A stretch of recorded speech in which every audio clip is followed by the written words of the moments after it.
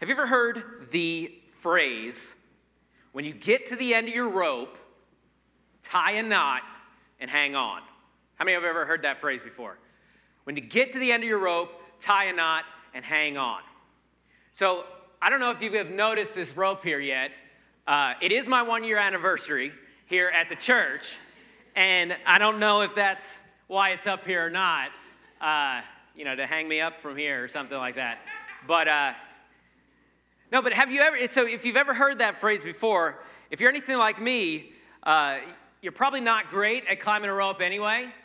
I was going to try it. I don't know how high. How many of y'all think I can make it all the way to the top? You have way too much faith in me right now. That is not what is going to happen.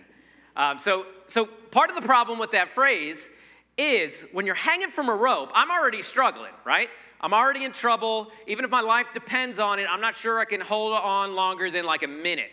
And now you want to add knot tying to the struggle that I'm already in, right? I'm hanging by this rope, and all of a sudden I've got to tie a knot. So I'm going to give it a shot, okay? Brother Dennis, do we have insurance? No? Oh, good. No, that's it. That's all I got. And if I can barely hold on to this rope, how am I going to tie a knot while I'm hanging from it, right? It just doesn't make any sense. Well, if you're anything like me, you would be just like that. You'd be struggling. You'd be barely holding on. Now, how many of you have felt, and you don't have to raise your hand on this one, but how many of you have felt like you're at the end of your rope in life? You've come to the end. You're barely hanging on. The hope is starting to run out. There's struggle that's going on, and you're just hanging on to the grip, hoping that something is going to change. Have you been there? Can you remember a time and a moment where you feel like hope is running out and like your grip is slipping? Well, there's a secretly incredible woman in the Bible that figured out what to do when she was at the end of her rope. Now, we don't know who she is, but we do know what she did. And she did this incredible thing, and her example is a beautiful one. And frankly, you're going to find out that this woman is a genius. So we're going to see that in the account of John Mark that he gave us in Mark chapter 5, verse 22. We see there that Jesus was confronted by a man named Jairus. And Jairus was an important leader in the synagogue there locally. And Jairus had a problem. He had a big problem. Jairus' little daughter was about to die. So he begged Jesus that he would come back with him to his house and save his precious daughter. And as Jesus went quickly and followed Jairus, a big crowd began to follow as well because people wanted to see one of Jesus' famous miracles that everyone was talking about. But see, among the crowd, there was a woman. Among the crowd, there was a woman. And that woman had an issue. We see that in verse 25. It says, there was a woman who had a discharge, other versions there say issue, of blood for 12 years. See, she wasn't there in the crowd that day just to see Jesus do something. No, she, in fact, needed something herself. See, her issue was humiliating. It was embarrassing, and it was long-lasting. For 12 years, she had suffered with this medical issue. And the anemia that would have resulted from her issue would have caused fatigue and lightheadedness and headaches. She had a problem. She had an issue. And this wasn't something that she wanted to announce to the entire world, right? This was something that was a little bit humiliating. She didn't want to wear a ribbon on her blouse there or wear one of those rubber wristbands. She wanted to keep this problem to herself. But culturally, she couldn't do that. See, as far as society was concerned, she was considered unclean. In those days, that meant she couldn't touch anyone. She couldn't go to the synagogue, which was the hub for social interaction. And she would have had to announce to everyone as she walked down the street, unclean, unclean, unclean. And after 12 years, that became her identity. I am unclean. If anyone was ever at the end of her rope, it was her. If anyone was ever running out of hope, it was her.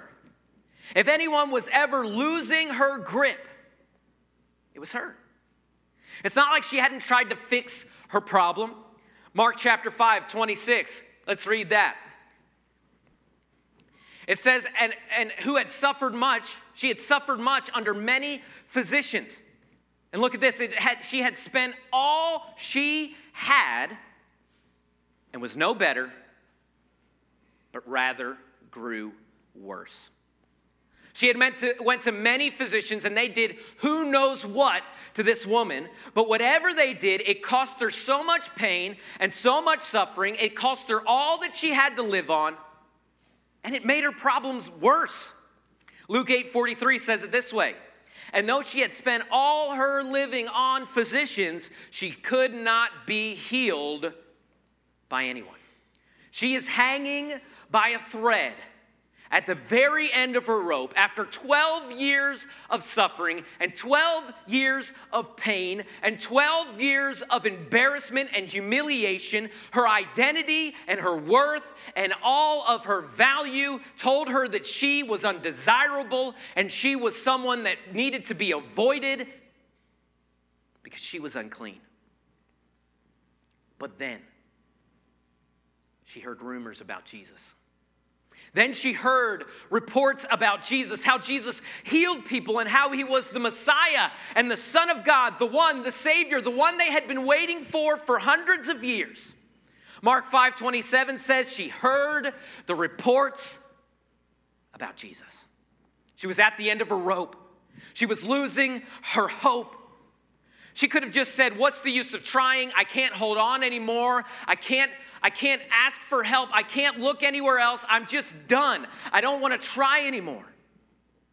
It's been so long. Things aren't going to change. I've tried things before. But then there was a glimmer. Jesus. What did she have to lose, right? She heard about Jesus. She had no other options. She had nothing left to give. But instead of just holding on to her rope, instead of trying to tie a knot and just say, I'm just going to hold on and I'm just going to just keep doing what I'm doing. No, instead she reaches out. Let's see verse 27. It said she had heard the reports about Jesus. She came up behind him in the crowd. And she touched his garment. For she said, if I touch even his garment, I will be made well. She reached out to grab him. She believed that if she could get to him, she could be made well. See, she was untouchable. She wasn't supposed to touch anyone. She was unclean, but she had reached out to touch Jesus because she had the faith that although she had no options left, Jesus could do something about her problem. She reached out. Verse 29 says, and immediately the flow of blood dried up, and she felt in her body that she was healed of her disease. She had spent all of her resources. She had went through pain and embarrassment trying to fix her problems on her own, and just a touch from Jesus, and she was made whole. Verse 32 says, and he, Jesus, looked around to see who had done it. But the woman, knowing what had happened to her, came in fear and trembling and fell down before him, told him the whole truth. And he said to her, daughter, your faith has made you well. Go in peace and be healed of your disease. See, before she reached out, her identity was unclean, unworthy, undesirable. She was scared when Jesus called her out of the crowd because she was unclean and she had touched someone else. And she knew what that meant. It wasn't okay. But Jesus doesn't look at her with the disgust that those other people all these 12 years had looked at her with. No, Jesus looks at her with love and calls her daughter. daughter. He calls her daughter. Imagine what that means to her. For so long, people had crossed the street to get away from her. She had been pointed at. She had been stared at for so long. She felt worthless, but Jesus calls her daughter. Is there anything that could have meant more to her in that minute? Is there anything that means more than son or daughter? It means love. It means commitment. It means connection. It means value. Daughter. Isn't Jesus amazing? See, this is just what Jesus did on the way to do something else, right? He was on the way to go heal Jairus' daughter, which was equally as amazing. He was going to raise her from the dead, and this is just what he did on the way to do something else. He calls her daughter. But see, that woman in the crowd has the faith to take a chance. She has the faith to reach outside of herself, to ask for help when she's tried everything else. 12 years worth of pain and suffering, embarrassment, and it ceased in a moment of faith. There was once a man that was trapped on the top of a house in a flood, and he prayed and he said, I'm trusting God. I'm trusting God. And as the waves crashed around him and the wind blew in this hurricane as he sat on the top of his house, he said, I'm trusting God. A boat came by. He said, hey, come on down, we'll save you. He said, no. I'm trusting God. I'm trusting God. He's going to take care of this. Next, a helicopter came by and he said, I'll be okay. I'm trusting God. The man drowned. He gets to heaven, right? And he stands before God. And he looks at God and said, God, I prayed. God, I asked for it. I trusted you. And God looks at him and says, I sent you a boat. I sent you a helicopter. What more do you want me to do? Right? He had rescue right there at his fingertips. But he didn't reach out. See, God doesn't promise that we will always have everything that we ever wanted and that life will always be easy. But for the child of God, he does promise that you will have what he knows is best for you and in his timing. Who is this lady that reached out? Who is this lady that trusted Jesus to touch him? We don't know who she is. We don't know her identity. But she found the cure to her issue. Isn't that incredible? She's a genius, right? She figured out that when all else is lost, when all hope is gone, there is hope in Jesus. She could have just given up. She could have been too humiliated to reach out. Maybe people will find out what I'm struggling with. But she had the courage, instead of just holding on to the end of her rope and saying, maybe it'll get better, or I've tried before, she had the courage to reach out. She could have given up. For so long, she had tried to find the answers to her own problems.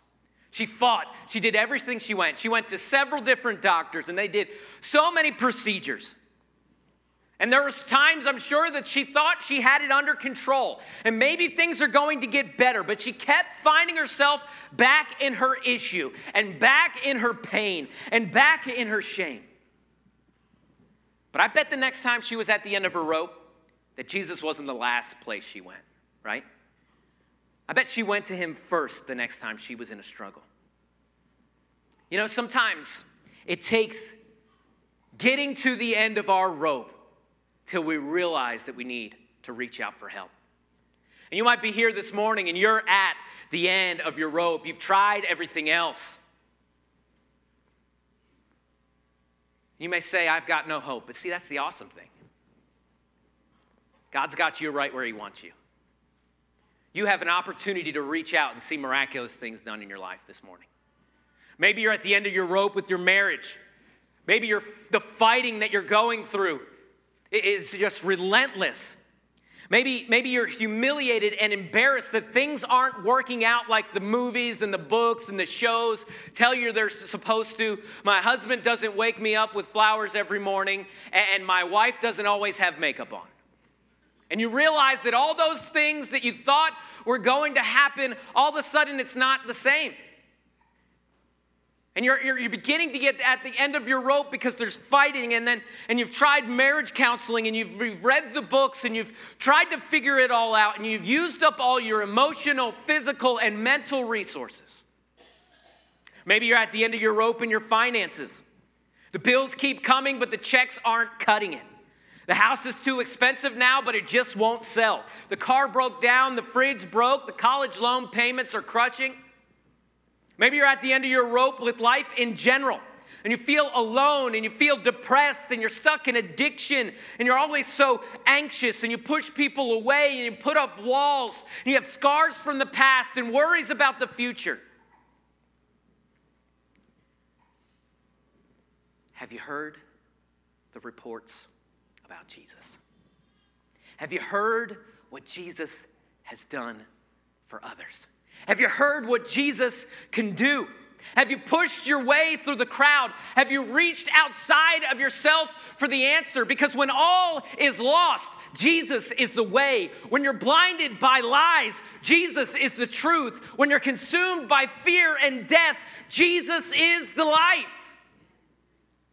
I have this verse over my door in my office because it's something I constantly need to be reminded of. It's John 15:5.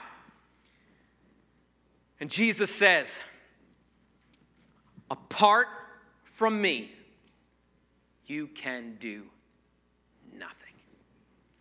Apart from me, you can do nothing. We like to try though, right? We like to see if we can do it or not, right? We don't want to ask for help. We like to try and do things our way first. We have our ideas, we've got our plans, we've got our direction. But my prayer for you this morning is that you stop holding on to all of that and you begin to reach out. See, once we see what can be found in Jesus, I believe you'll want to reach out to him next. And the next time you're at the end of your rope and the next time there's struggles, you won't just try and tie a knot to the end and try and figure it out on your own and try and just suffer through one more day. Instead, the next time you will go to Jesus first. The worship team's going to come, stand to our feet and bow our heads. Have you heard the reports about Jesus? Have you heard what Jesus can do?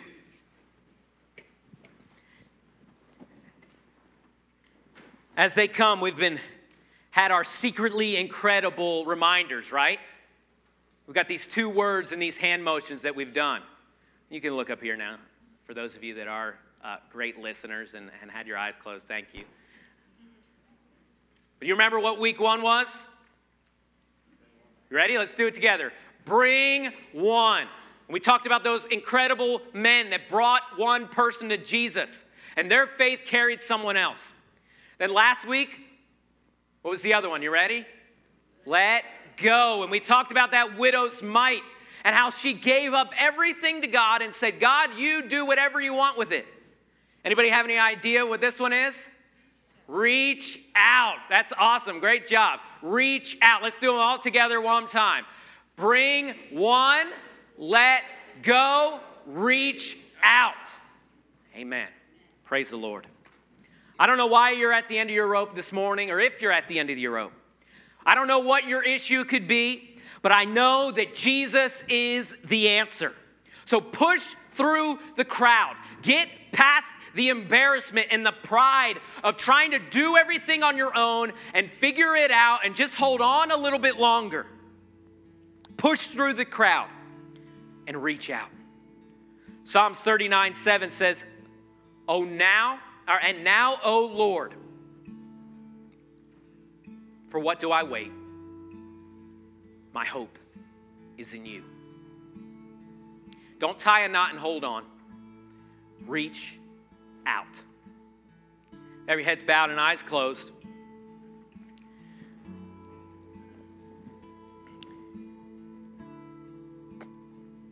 Maybe that's you. Maybe I didn't mention your specific issue, your specific problem, but you have this issue. And you've been holding on to it. You've been trying to fix it. You've gone to different places to try and patch it up. And really, in the end, you've spent resources and you're really worse off than you were when you started trying to fix your problem. Have the faith to do what this secretly incredible woman did and reach outside of yourself to Jesus, the answer, the cure, the fix. I'm not saying you won't have problems, but you'll have the God of the universe. Every head's bowed and eyes closed.